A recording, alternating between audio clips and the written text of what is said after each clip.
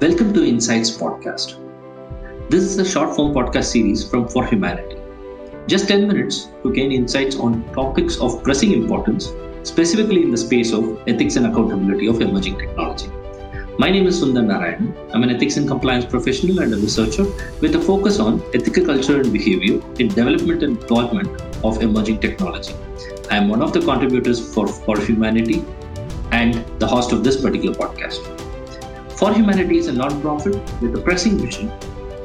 It works on a mission of managing AI risks for humanity. With a group of collaborators, For Humanity is contributing to methods of conducting independent audit of AI systems.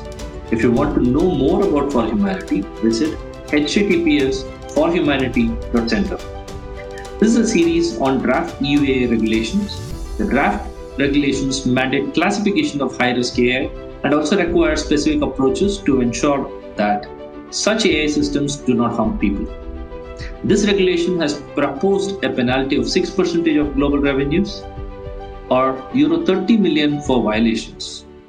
We are going to gain perspectives from For Humanity fellows on what they feel about this regulation currently. Today, we have with us one such fellow, which is Sarah Clapp.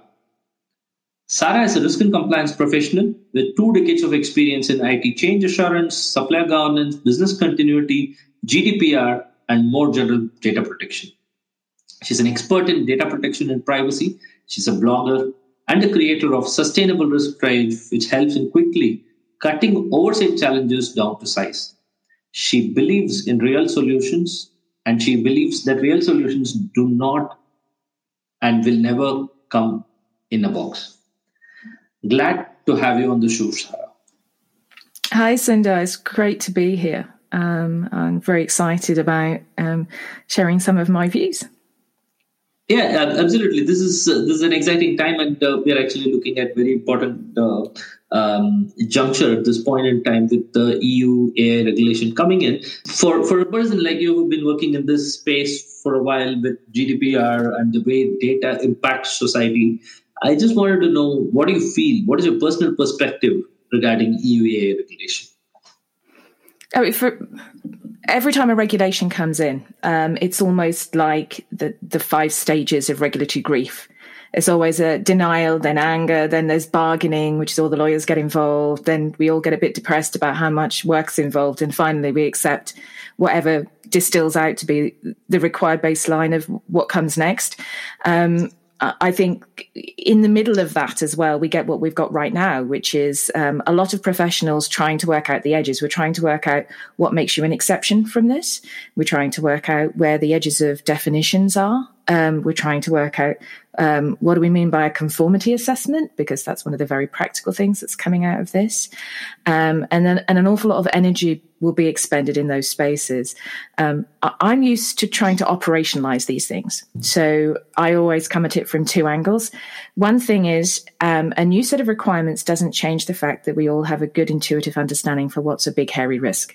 We all know what the things are that are most likely to hurt people and go wrong. So there's no need to stop any activity in that space, and we can learn lessons and in good faith start to lay some of the groundwork to comply eventually with the new regulation, and then start nibble away at the edges of the things we are most certain about will be included and work outwards by degrees of uncertainty. Everyone's suffering under the same uncertainty, but what it shouldn't do is paralyze action. That's really a nutshell of where I am right now. Absolutely. So I'm quite intrigued by what you mentioned regarding the stages of grief. Essentially, and that's a good analogy to look at how the regulations will shape as we go along. I know you touched upon some of the aspects, but one of the things that I'm keen to understand more from you is what are the exceptional things that have come out of EU regulations that you think are great and has a significant value to the stage in which the world is at this point in time? I think the major thing that made some of us who are focused very much on the human rights side of this and the potential harms to sort of individuals, groups, communities, the environment, the world as a whole, not in an alarmist way, but, knowing that not enough constructive, objective attention has been paid to those things. thus far is the explicit calling out of potential harms that can be caused by evaluating people using algorithms and AI and potentially nudging them in directions that they wouldn't ordinarily go in behavior-wise. So that behavioral aspect of potential harm has been brought into this. And that is very much the thing that I feel this is added to the debate. And also the daring to go there to talk about prohibition. Thus far, it's very much been viewed as innovation cannot at any cost be limited in any way. And I very much believe in technological innovation. I'm very excited by the potential for these technologies, but nothing can be at any cost. If we were happy in everybody in their own way succeeding the best they can at any cost, we wouldn't have any laws of any kind. It would be fine to trample over anyone to get what you want. And I think we're never going to hit a sweet spot where everybody is happy that they're achieving everything as quickly as they wish to, but it doesn't need to be a zero-sum game. We have some very creative people designing ways to do the right thing without hobbling your ability to innovate. Absolutely, and that's the fun of innovation, and that's the essential responsibility that comes in for governments to bring in regulations that governs the way these innovations work in helping the community.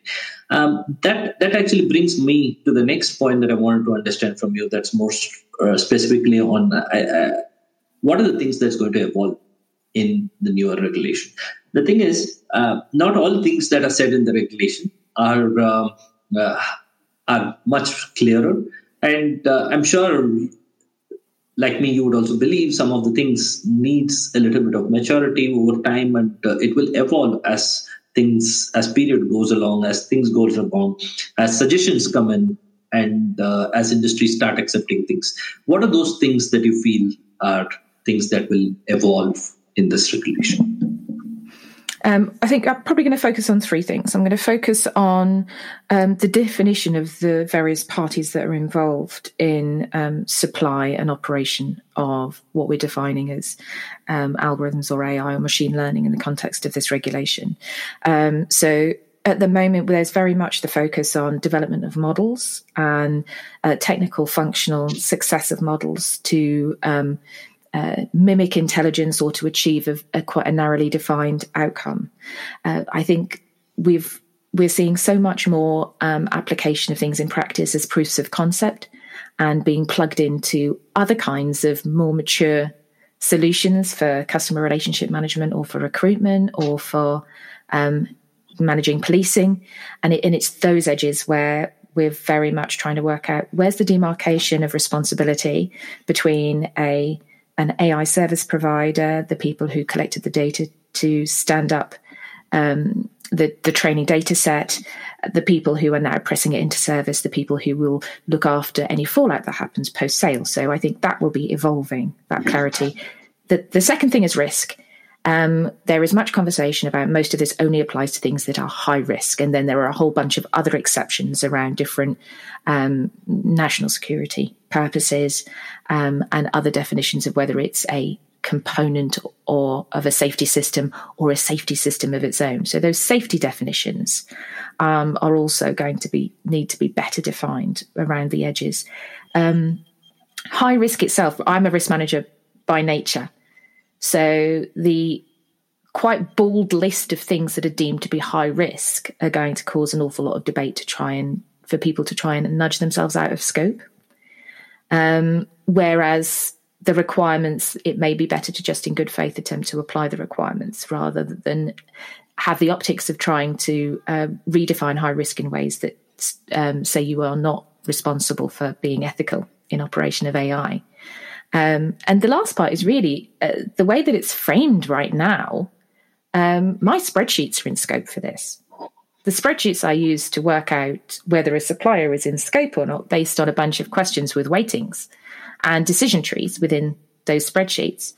I need to potentially do a conformity assessment because I help make decisions about which change projects or suppliers are in and out of scope for the most robust kind of assurance. So we're probably going to have to quite quickly work out whether that's rational and work out where the edges lie. Absolutely.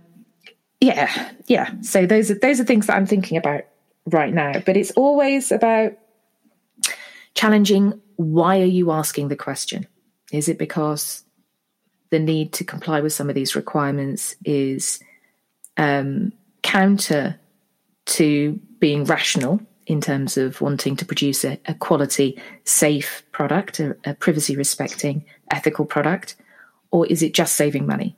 And if it's just trying to save money, are you on the right side of history? So we need to create tools to help people make better decisions in that space. And I think that's one of the reasons I'm working with For Humanity. We're helping people to create a rational baseline to have those conversations against. Absolutely. And it is a very interesting perspective that you've shared in terms of those three clear points. And the last point was very, very, very valuable. With the way things are changing, we're not sure how much of inclusions are going to come in within the definition segment. So let's wait to see how it evolves. As we come to the end of the podcast, I just wanted to ask you one specific question, which is on if you want to actually bet on something that has come in this regulation, or you feel that one thing that has come in this regulation has had a significant change to the way the humankind will shape up tomorrow with regard to AI regulations, I would like to know something of that sort that you feel from this regulation.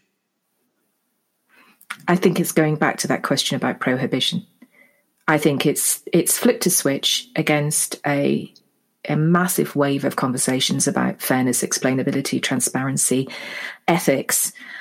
And so far, to date, the realm of prohibition has been very much written off as an activist corner of the conversation about machine intelligence and automated systems.